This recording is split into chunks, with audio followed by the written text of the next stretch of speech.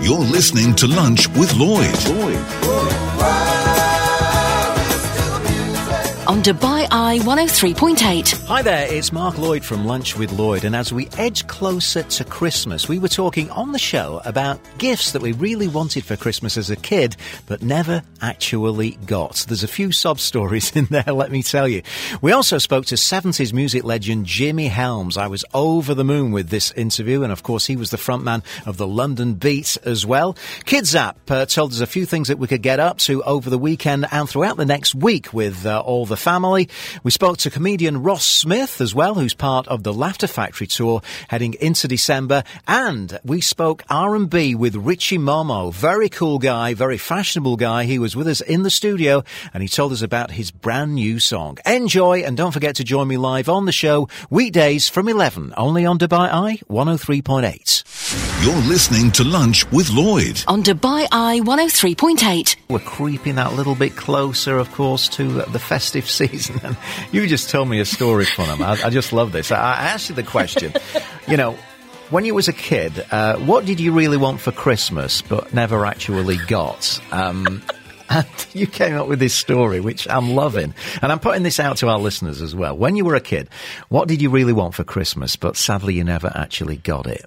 For me, it was a real Action Man. You didn't get one. You remember the Action Man toys? Yeah. They were really cool, but they were a bit on the expensive side. Yeah. So I did get kind of an Action Man, but it was... let's say a little bit of a more affordable version than Shall I get the you one real for one. Christmas this year? It would be rather nice, yeah. So that's what springs to mind to me, the Action Man. But you've got a beauty, haven't you? What was it for you? So obviously, as a little girl, I really wanted a dog, and my parents said, no, it's too much hassle, it's too much trouble. So instead... They didn't get me one, they got me 2 rabbits. And guess what I used to do? With all my friends who were about 7, I used to put leads on my rabbits and take them around the block thinking they were like dogs. Oh, no. So you wanted a dog, but you got 2 rabbits. I did get the dog eventually after the rabbits died about 10 years later. Yeah, I would have thought the rabbits would be more trouble taken care of than the dog. 10 times as hard cleaning the hutch, eating the grass. They were a nightmare. Oh, well, there you have it then. Punham wanted a puppy, but she got herself 2 rabbits. I wanted a real Action Man, but I got a budget-style Action Man. So what did you really want for Christmas when you were a kid, but never actually got? Let's have some fun with this one, guys. This is Dubai Eye 103.8. You're listening to Lunch with Lloyd. We're going to go to the lines. Janet joins us on the show. Good morning, Janet. How are you? Hi. I'm fine. She's shy. Okay. Well, Janet, tell me, what was it for you when you were growing up that you really wanted for Christmas but never got? I think the Disneyland. Disneyland. So that's what you wanted for Christmas. So you wanted to wake up and find air tickets and entrance to... Yeah, I wish. Yeah, have you ever been since? No, never. You've never been? Okay, well, we'll see what we can do. You should be writing your letters to Santa now, and you never know. I hope. Tell me where you're from and your Christmases when you were growing up. I'm from Philippines. Yeah. And what was Christmas like back then? Because I know you start celebrating pretty early, don't you? Like 3 months ahead in the Philippines. Yeah, it's always early there. Yeah. So what did you get for Christmas? What are some of the gifts that you remember that you did get for Christmas?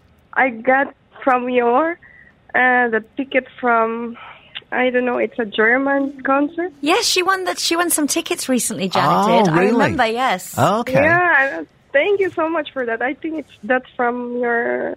Yeah, I think you're going to love that. Yeah. Enjoy it and let us know, Janet, what the concert is like once you've been there. And thanks for your message. Keep those coming in, guys. What did you really want for Christmas when you were a kid? Never actually got it.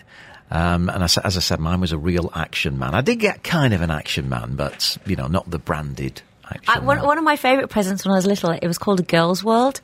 And it was Girls' a head. World. A plastic head from the neck up, yeah. And there was like a little roll in. When you roll something round, and the hair would go short into the top of the skull and out.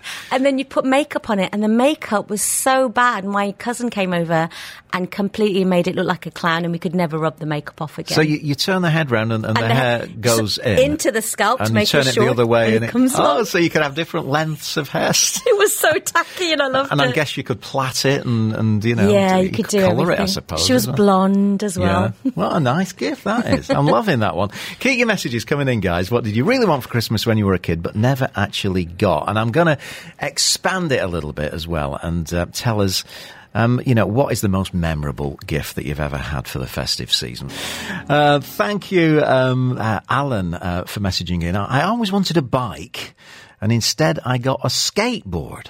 At least it's on wheels, isn't it? Oh, yeah. Ended up getting a bike years later. But by then, I was a professional on my skateboard. Well, skateboards are cooler. Yeah, they are very cool, aren't they? They've got some wonderful designs on them.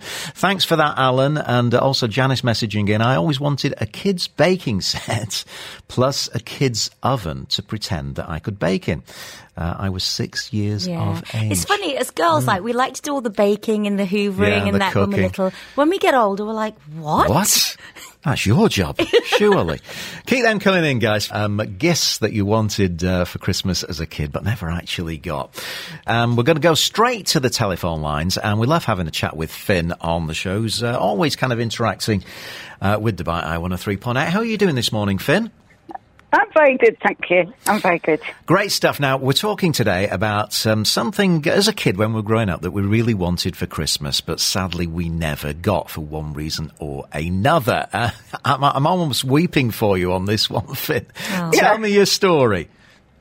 Well, I always wanted a pony, but my dad was very good. We couldn't afford a pony, but he paid for riding lessons every week, so it was very good. Okay, so that was kind of a compromise, wasn't it? Because I suppose it is pretty expensive to actually own your own pony, isn't it? Yeah, yes. A pony would have lived out, but yes, they have to be exercised, they have to be fed, and if they're ill or whatever, you have to. It's a lot harder cleaning out a horse stable than the rabbit's hutches. That's all I'm saying. Yeah, I know. Yeah. But he got your weekly riding lessons, which was great. And how did that go? Oh, good. And I went on and I taught, and I had my own horse and worked for show jumping horses. So I followed it for quite a few years.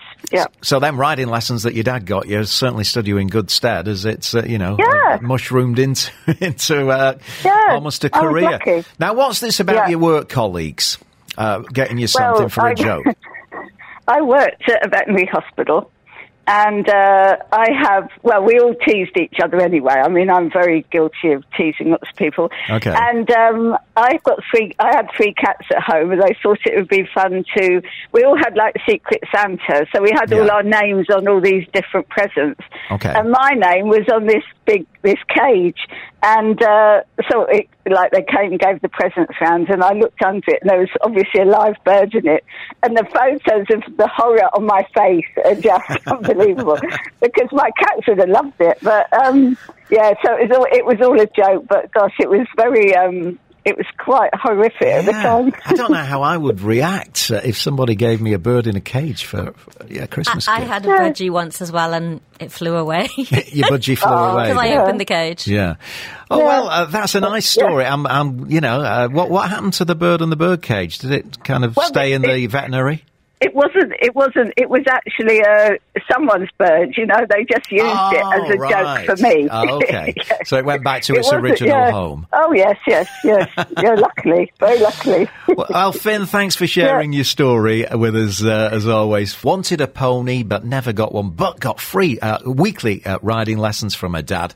And the rest is history. Went on to have a career in the veterinary world. Yeah. Thank you, Jono. You messaged in saying I was really good for a whole year, got great grades at school, and my parents got me a PlayStation when I was 12 years old for Christmas. Yeah, PlayStations, especially when they first came out. They were I thought that absolutely huge. The PS1 I bought for my daughter, and I couldn't stop playing. Really? Yeah, my brother was obsessed. Yeah, but you had another kind of gaming experience, didn't you? Yeah, you know what I'm talking about. I'm not a gamer. I get really bored after 5 minutes. But there was one game back in the day on the Commodore 64. Yes, kids, you'll have to research that. And they had a tennis game, 2 lines on either side, and just a ball going back and forth. I was obsessed with that game. Did it have that? Yeah. I'm watching it now on YouTube. I'm like, I really want to play it. So that was pretty much the limits of your gaming. That's it. I get bored. Yeah. I remember the first one that really I wasn't into them, but the Space Invaders. They used to have kind of stand-up machine Space Invaders. Yeah, I remember that. In arcades and various places. And I just love playing that. Yeah, I think the old version of it. Do you know? It's funny. I was watching a show the other day. It's called Selling Sunset. I love it. It's all about flash homes in LA. And she was showing a home which was selling for millions. And the guy said, "Who's the owner?" And she said, "He made his money from gaming."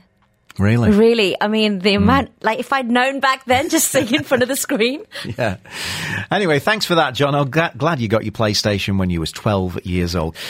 We got Alexandra joining us on the line. Good morning, Alexandra. How are you? Good morning, Mark. Good. Good to have you on the show. So tell me your story. What did you want as a youngster, as a kid, but never actually got? Yeah, I always wanted to have a Barbie doll. However, I never received it as a gift, as in back in 1990s, in post-Soviet countries, it was not available in the stores. That's why I've never had it. Oh, we're weeping for you here. I mean, I feel like going out and buying one and sending it to you. I'll get you an Action Man. You can get a Barbie doll. I mean, what were some of the presents that you do remember getting, even though you didn't get a Barbie doll? What did you get? It's just the chocolates, this kind of stuff. And I remember how I was crying when I opened the gift and I found the chocolates and not a Barbie. I'll tell you what, we're going to have a whip round the office, I think, and get you a Barbie. I mean, have you ever owned one since, Alexandra? Well, I have now 2 daughters, and they do have Barbie, but I'm not interested in it anymore, unfortunately. So the daughters have got the Barbies. I bet you sneakily every now and again go and play in the Barbie house. Maybe one day. Alexandra, thanks for joining us on the show, and a happy Christmas to you. Thank you, Nada, for your message. I always wanted a real-life magic kit because I loved doing tricks, and today I'm still pretty good at pranks as well. Thanks for that, Nada. And we're going to go to the lines where Grace joins us on the show. Grace, how are you?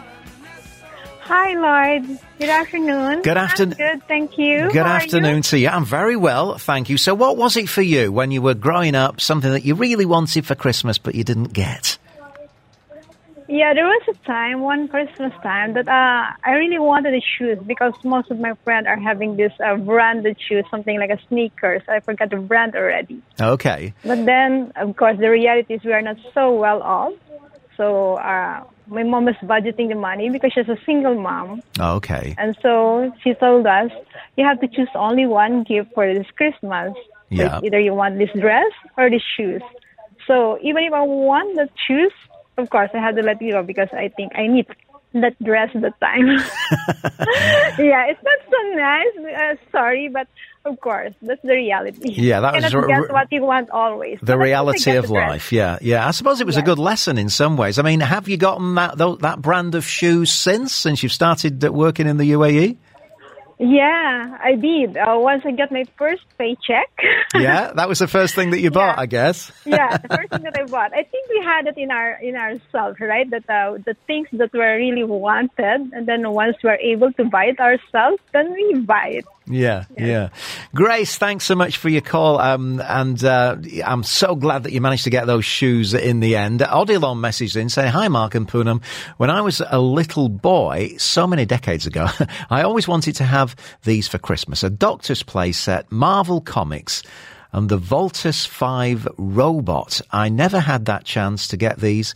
That's why when I had the money working as a scientist researcher in university, these are the first things that I bought for myself. I love Odlin. Isn't he the one with the insects? Yeah, he's an insect man. He's a geek through and through, and I love him. He knows all. He's so fascinating. He knows everything there is to know about dragonflies and other kinds of insects. He's a superstar. Thanks for your message, Odilon.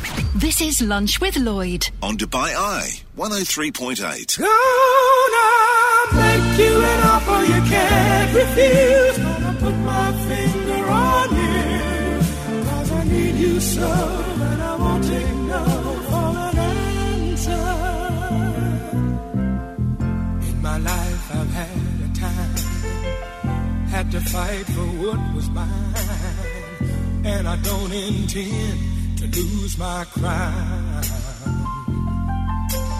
But every time I look at you and the beautiful things you do, every single nerve in my body says hold it down. So now I'm putting about the feeble word, like what must be, must be. Didn't you know that you belong to me? Gonna make you an offer you can't refuse. Gonna put my finger on you, like a puppet thing when I pull the string. Gonna dancer. Gonna make you an offer you can't refuse. Put my finger on you, 'cause I need you so, and I won't take no for an answer.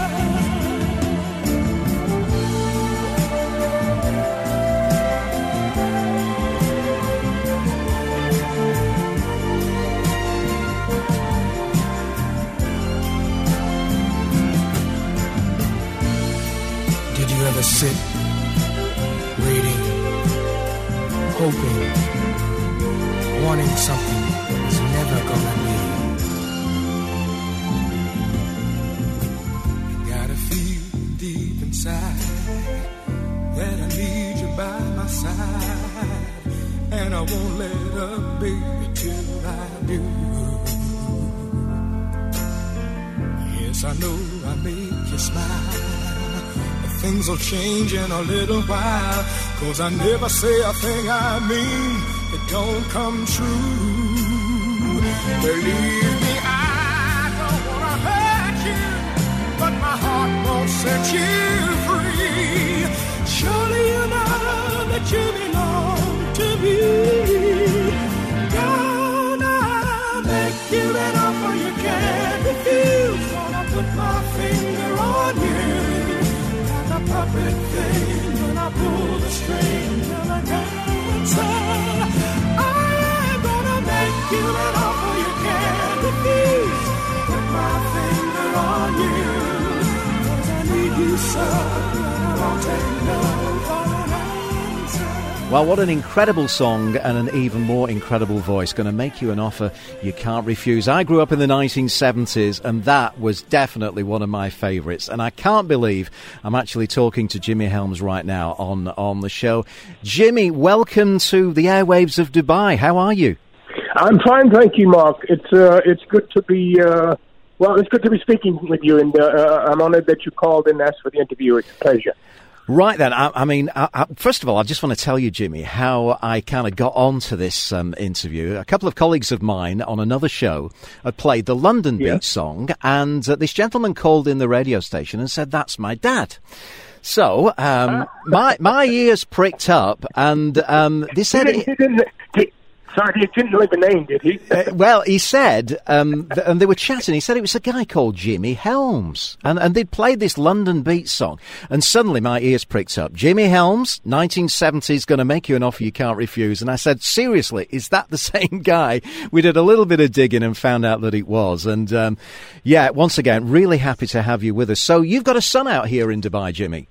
That's right, my son, Gavin. And he's been out there for a good while now. He's pretty well transplanted, as you might say. But yeah, he's been there for a while, and he's obviously loving it. I've been out a few times to Dubai, and I can understand why. It's a great place to be. It certainly is. Now, just take me back to the 1970s, Jimmy. You know, I was thinking of the big songs of that time. Billy Paul, Me and Mrs. Jones came to mind. Yes. The David Ruffin and the Temptations music, Lou Rawls, and yourself with that amazing tune. What are your memories of that particular era, Jimmy? It was a magic time. I had not been very long in the UK. I'd arrived from Boston, USA, and it was a magic time. All the things I'd heard about the music scene in the UK turned out to be true, because it's like a melting pot. It still is. And I arrived right in the middle of all of this wonderful music that you just described. And oof, boom, it was magic. That's it in a word, in a nutshell. It certainly was, and it was magic for the people listening as well. So tell me how you got to get this great song, Gonna Make You an Offer You Can't Refuse, because that really cemented your career, didn't it? It did, absolutely. I had been, as I say, I was based in Boston, USA, traveling everywhere around the USA, doing television, doing a lot of things, but that elusive first breakthrough record had not happened yet, and I was looking for it, hungry for it. I got a chance to do a music festival, a song festival in Athens, and on one of the judges on that festival was a man named Les Reed, who was responsible for just about all of the Tom Jones stuff in the Green Grass of Home, all of those wonderful songs. Yeah. And he gave me his card and said, when you're next in England, I'd never been before. Look, give me a shout, and maybe we got some songs for you. That business card led me to a man named John Wood, who wrote the song "Gonna Make You an Offer You Can't Refuse," and the rest, as they say, is the rest. It was a lift-off for me. I mean, as an actual song, it's such a beauty, but it's demanding to sing, I think, because you've got a lot of falsetto in there as well, Jimmy. Yes, yes, yeah. It pushes that range.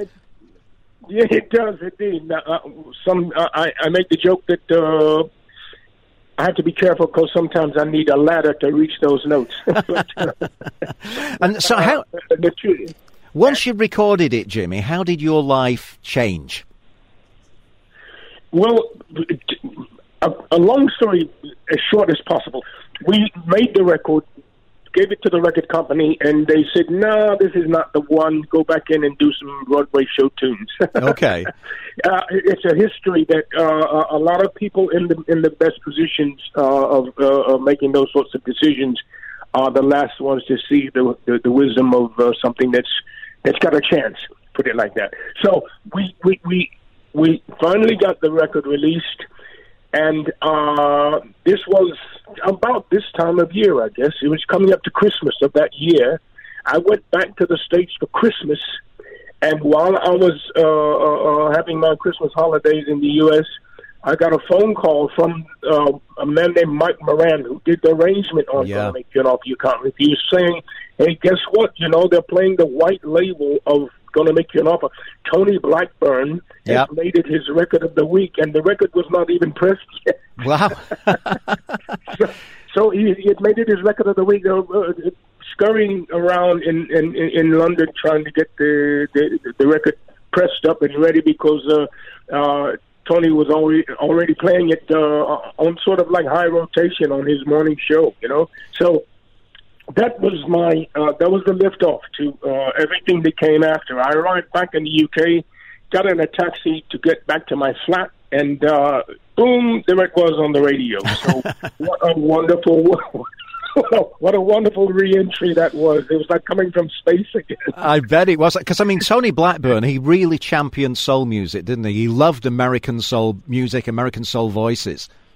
Absolutely, absolutely. And every time I've ever been anywhere near his company, I've given him my gratitude for that, because he, just as you said, he did so much for our kind of music in the UK, and Can't say enough great things about the man. Wonderful. So I'm guessing following that radio, he's from Tony Blackburn, that what followed was Top of the Pops and, tours, and suddenly you were, you'd found that record that really broke you through, Jimmy. Yes. I remember doing Top of the Pops. Who was on the show? I did it twice, I think, with Gonna Make Your Offer. I think the first time Cliff Richard was there. Mark Bolan was there. Wow. Doing some so it was heavy company to be in.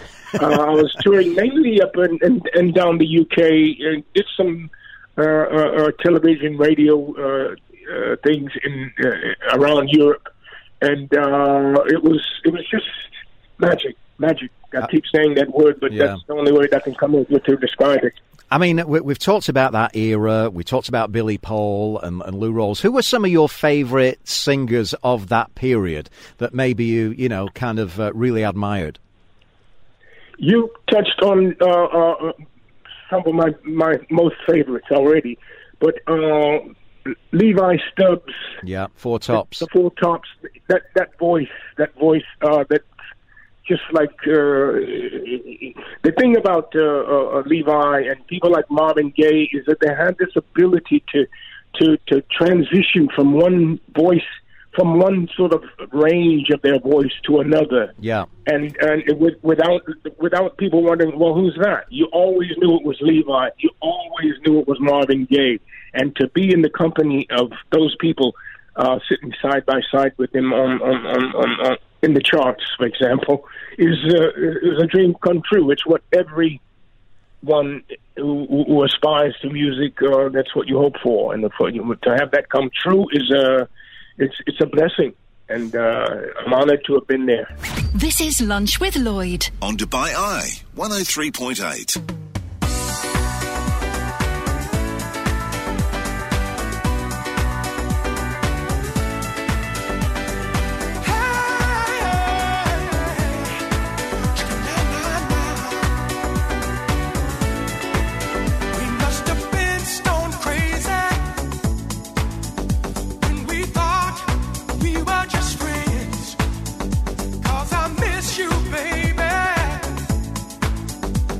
I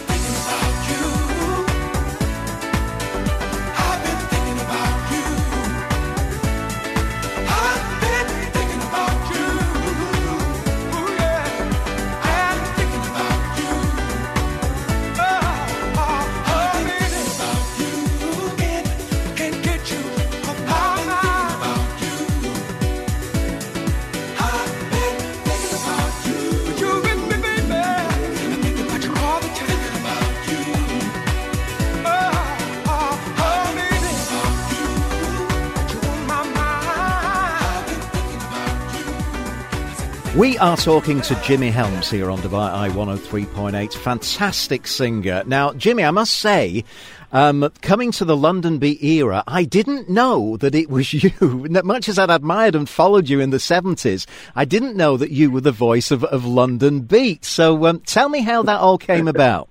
For a minute, I wasn't sure it was me either.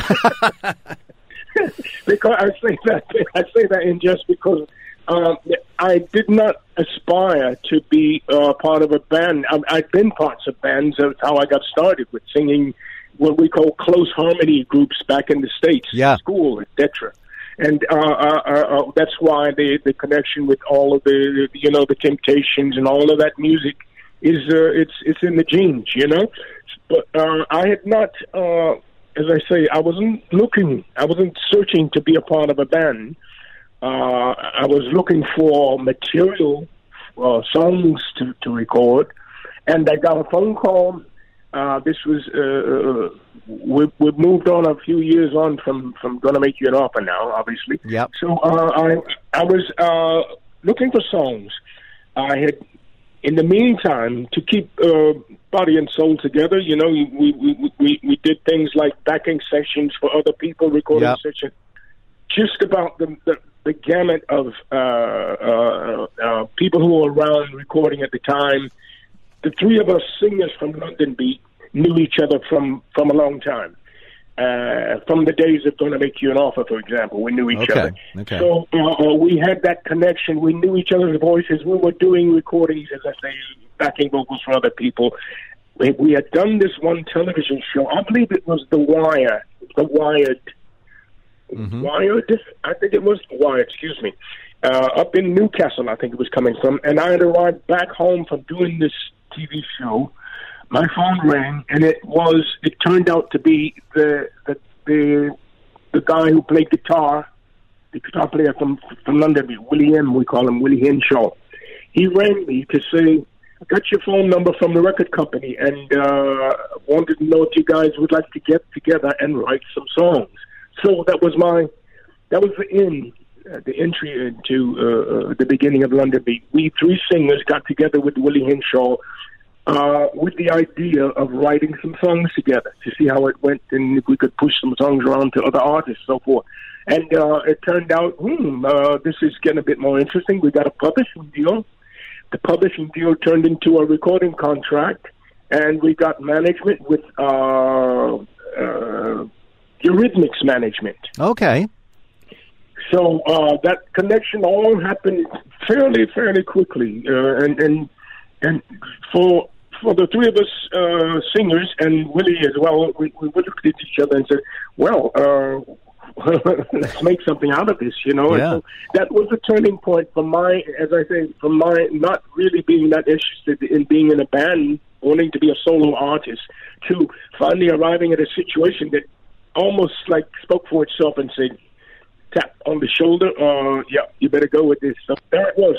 It was the beginning of London Beat. Yeah, and of course, I've been thinking about you was a huge hit, big success back in the 1990s. I want to ask what you're doing now. I mean, are you still kind of involved in music in any way, or are you retired? Tell me about Jimmy Helms in 2021. Okay, I guess in a nutshell, any truthful person in this music business will tell you, I think, that you don't retire from it. Yeah, it never leaves you. Once you're in, you're never out. I'm these days with London Beat is still alive and kicking. With the COVID situation, it's impacted us, like all bands, severely in terms of travel, in terms of doing live shows, etc. But we're recording. We've got new material ready to come out. I'm doing stuff here in my home studio here in France. So it's an ongoing process. It never ends, thankfully. That's one of the wonderful things about this business of music is that if you've got the inspiration to do it in the first place, that same inspiration drives you onward, and you can't walk away from it. Yeah, you can't stop it. So, are we going to see you in Dubai anytime soon, Jimmy? Any plans to visit your son here? For sure. It's been a while now. We mentioned earlier, the whole situation that we're well aware of with COVID and that, and how it impacts travel and so forth. But I'm hoping to get out in the new year. And it will be, I guess the next time I came to Dubai would be maybe the 5th or 6th time, because we've done shows there and things. Yep. I've been out on holidays with my son, Gavin, and yeah, for sure. We'll definitely be coming out, and keep you posted. Maybe I'll give you a shout. Yeah, definitely give me a shout. I've got to get you in my studio when you're actually in town, Jimmy. It's been an absolute honour for me to talk to you. One of my favourite voices of all time. And we look forward to seeing you in Dubai once again, and really do appreciate you giving us some time to have a chat. Thank you very much, Mark, and I'll send you some tracks when we got some new stuff with London Beat and solo, whatever. I'll send it to you. You can do what your heart tells you is good or bad about it. But I'd be interested to hear your opinion.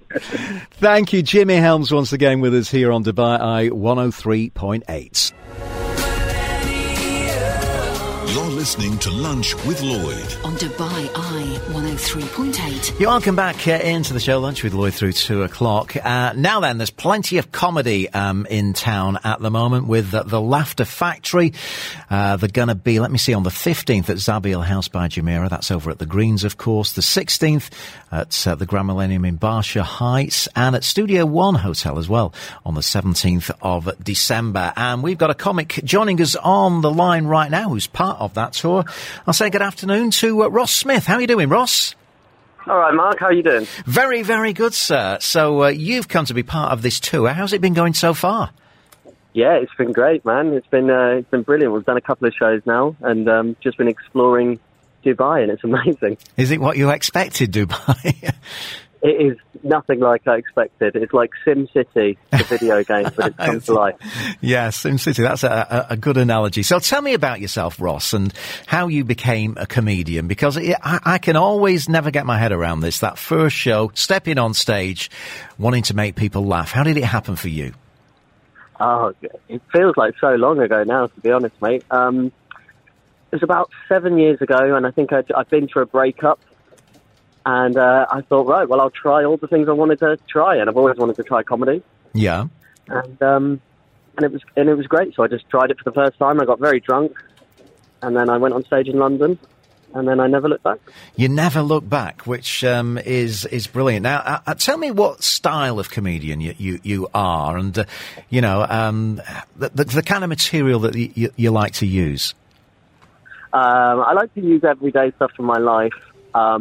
But I'm kind of a self-deprecating comic, one-liners, and also a lot of crowd work, a lot of interaction with the crowd. I like, finding out about people, finding out their stories. So it's different every night, which is what I like. Yeah, and of course you get a different crowd, a lot of different nationalities here as well. I'm sure, that is quite challenging. Is it for a comedian, or are you relishing it? Oh, no, I'm relishing it. It's great. It's great because everybody's got a great story over here. Everybody's got... I'm very jealous of a lot of the UK people I've met who've moved over here, because it seems just like a kind of utopia in a way. Yeah. So what are some of the most standout gigs that you've done, in your career so far? I think you've done stuff at the Fringe, if I'm not mistaken. But, what are some of the big gigs that you've done? I've done I've done 2 Edinburgh shows at the Fringe. But I've gigged everywhere in the UK, really. Glasgow, Edinburgh, Leeds, Manchester, Liverpool, London. I've gigged all over the place. But Edinburgh is probably the biggest gigs I've done, because that is a whole hour. Right. Now, tell me about life as a professional comedian. You mentioned all those different places. I'm guessing there's a lot of mileage involved on the motorway. So, what's the daily kind of routine like for a comic back in the UK? Right. The daily routine of a comic is wake up about 11 a.m. Okay. And then you find out where you're gigging, and it's normally for me get a train or a coach or drive up to the gig. Yeah. Go there, perform for 10 minutes. It could be in Leeds, it could be in Hull, and then get back on the motorway and see how many of them are closed. And I mean, and you're living in London, so it's the length and breadth of the country, really, isn't it? Yeah. Oh, yeah. It's up and down, but that's part of it. It gives a lot of time for reflection, a lot of time for funny stories. It could be on the megabus, or it could be on the coach. So it's not bad. I could be working in a factory. Yeah. What about writing your material? I mean, does that come spontaneously at any time, or do you actually sit down and set time to write out new material? Different comics do it in different ways, but for me, what I like to do is stuff happens in life, and then there's a great app on your phone, the Notes app, and you just write whatever happens in there, or if somebody said something funny, and then you'll sit down later and you'll try and flesh that out. But what I like to do is to write it on stage. So if something funny has happened to me, then I will be talking about it. Right. And tell me about the actual tour itself, because I know there's two other comedians alongside you. How's it all been going between the three of you? Great. Yeah, really, really great. There's Chaz Elstner, and Brad Upton, and they're two Vegas comics. They're 30-year veterans of the game, and they're brilliant. I'm learning so much from watching them. And we all give a different flavour, Yeah. So I've got the self-deprecating English comedy of talking to people and having fun. Yeah. And then Brad is very sort of, these great stories about life and his experiences. And then Chaz is very, very upbeat and a lot of sort of sound effects and energy. And it's just an all-round experience. It's a lot of fun. It's a really, really good show, and I'd encourage everybody to come along. You sound so enthusiastic about your career. I mean, can you see yourself doing this for the rest of your life? Is it something that you want to be, doing for many, many more years yet? It is definitely something. It's the only thing I can really do, Mark, to be honest with you. Yeah, it's funny that, isn't it? The only thing that you can actually do. And what's the plans for the rest of the year once you've completed this tour here? The plans for the rest of the year, there are Christmas gigs back in the UK. So they are the time of the year where everybody who hasn't been out all year maybe goes out with their work party and gets very drunk and does a gig, which is a lot of fun. And then it's go home for Christmas to my parents' house and enjoy that. Good for you. Well, it's been great to catch up with you, Ross. I know you're, really a big part of this tour. And once again, several gigs going to be happening. 15th December, Zabiel House by Jumeirah at the Green. 16th, the Grand Millennium, Barsha Heights. And 17th at the Studio One Hotel in Dubai. Lots of packages, DJ on there as well. And you can get all your information that you need and pick up your tickets at thelaughterfactory.com. Anything that you want to get up to? Gig, yeah, go on. Well, after the gig, there's also a DJ and pool party, which is great. So that means that everybody can meet and mingle, which is brilliant. But yeah, they're on thelaughterfactory.com, and I'd encourage everybody to come over, because if you're missing British humour over here, then come and watch me, and hopefully I can bring some. Yeah, we'll get a smile on our faces with Ross Smith once again as part of the Laughter Factory tour for December. You're listening to Lunch with Lloyd. On Dubai Eye 103.8. Yes, and welcome back to the show on this Tuesday afternoon. Great to have your company. Now, I'll tell you what, our next guest certainly looks the part when it comes to R&B, rap. He is the man, Richie Momo. How are you, sir? Yeah, I'm blessed. Yeah, look he at even look sounds at the like he's got his shades on, guys. He's got necklaces on, a funky shirt that Mark would wear. He is looking the part. Definitely. Yeah. Well, welcome, Richie. Thank you so much for coming in to see us. Thank you for having me as well. Tell me a little bit about yourself. I know Poonam has interviewed you in the past, but it's the first time for me. Yeah. So tell me about your roots, your background, and how you got into the music business. Yeah, I was doing music when I was little. You get me? Like, when I was little, I was starting making music, and I love making music as well. Yeah. So I love being creative as well. Get me? So, but still, I was in Nigeria before I went to UK. Yeah. So I went to UK when I was little. Okay. So, so you grew up with the London kind of music scene? Yeah, vibe, yeah. Right. What did you listen to back in London? What kind of artists? Yeah, I was listening to the Afrobeat. No, like, you know, so it was still kind of linked to Nigeria in many ways, the Mm-hmm. whole Afrobeat style. What? It was still linked to Yeah. So one thing about music in Africa is that the sound is different, and is all when it comes to the culture, when it comes to the African thing, we are blessed with the tune. Yeah, you are. I mean, Totally. Did you learn instruments, or did you kind of learn drums or anything like that? Yeah, not really, but I just like making music. Okay, so I like singing. So how do you do it then? Do you get beats? Yeah, I get beat, but I like sound. Yeah, I make music with sound, any kind of sound, but it depends when it's little African thing like Afrobeat. Right, so you kind of download different beats. Yeah, and put it together. Put it all together. And do you write the lyrics yourself? Yeah, I do it myself. So what inspires you when you're writing? Is it personal experiences? Yeah, sometimes like I sing according to things around me, and so you're going to do one about me and Mark in your next track, yeah? Yeah, that's going to be the next big release, isn't it? Now, your latest one is called Special Woman. Yeah. Tell me the story behind writing this. Yeah, Special Woman is just getting to know a girl that I want her to be in my life, as to be part of me as well. Like, I mean, so, it's just a part of relationship that I want to build for myself, and I want to keep going, like lead to marriage and that. Okay. That's deep. Let's have a little listen, shall we? This is Special Woman, once again from our special guest, Richie Momo. Really want you in my life. Baby, you're the one for me. You're the one for me. You're the one for me. Baby, move for me. I really got my money on you. Baby, I want to keep you by my side. Oh yeah, you're the special kind of woman. You're the special kind of woman. Oh yeah, brown skin, you're the one for me. Baby, girl, it make you move for me. I really wanna spend my money on you. I really wanna spend my money on you, baby. Come closer, baby girl. Show me that you care about me. Baby girl, show me that you want me so bad. Ooh yeah, baby girl. There is no one like you, baby girl. You know I want you on my life, baby girl. I really got you on my side, baby girl. Without you, I cannot breathe, baby. You're a special kind of woman, me I never see before. Girl, I wanna keep you on my side. Girl, I wanna keep you on my side, yeah.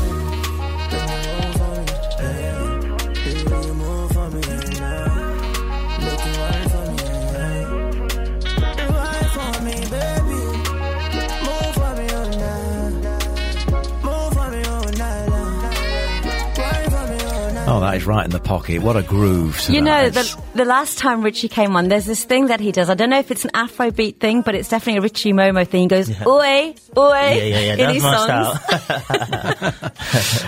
his songs. Nice piece of music, Special Woman. Thank you. I mean, are you constantly writing? Is there more to be coming up later on this year or maybe into next year? Yeah, I got couple of songs coming with collab with a lot of people as well. You get me? So I got a new tune I want to drop like December 25th. So Christmas Day, you're going to drop a new tune. Yeah. Is it a Christmas song?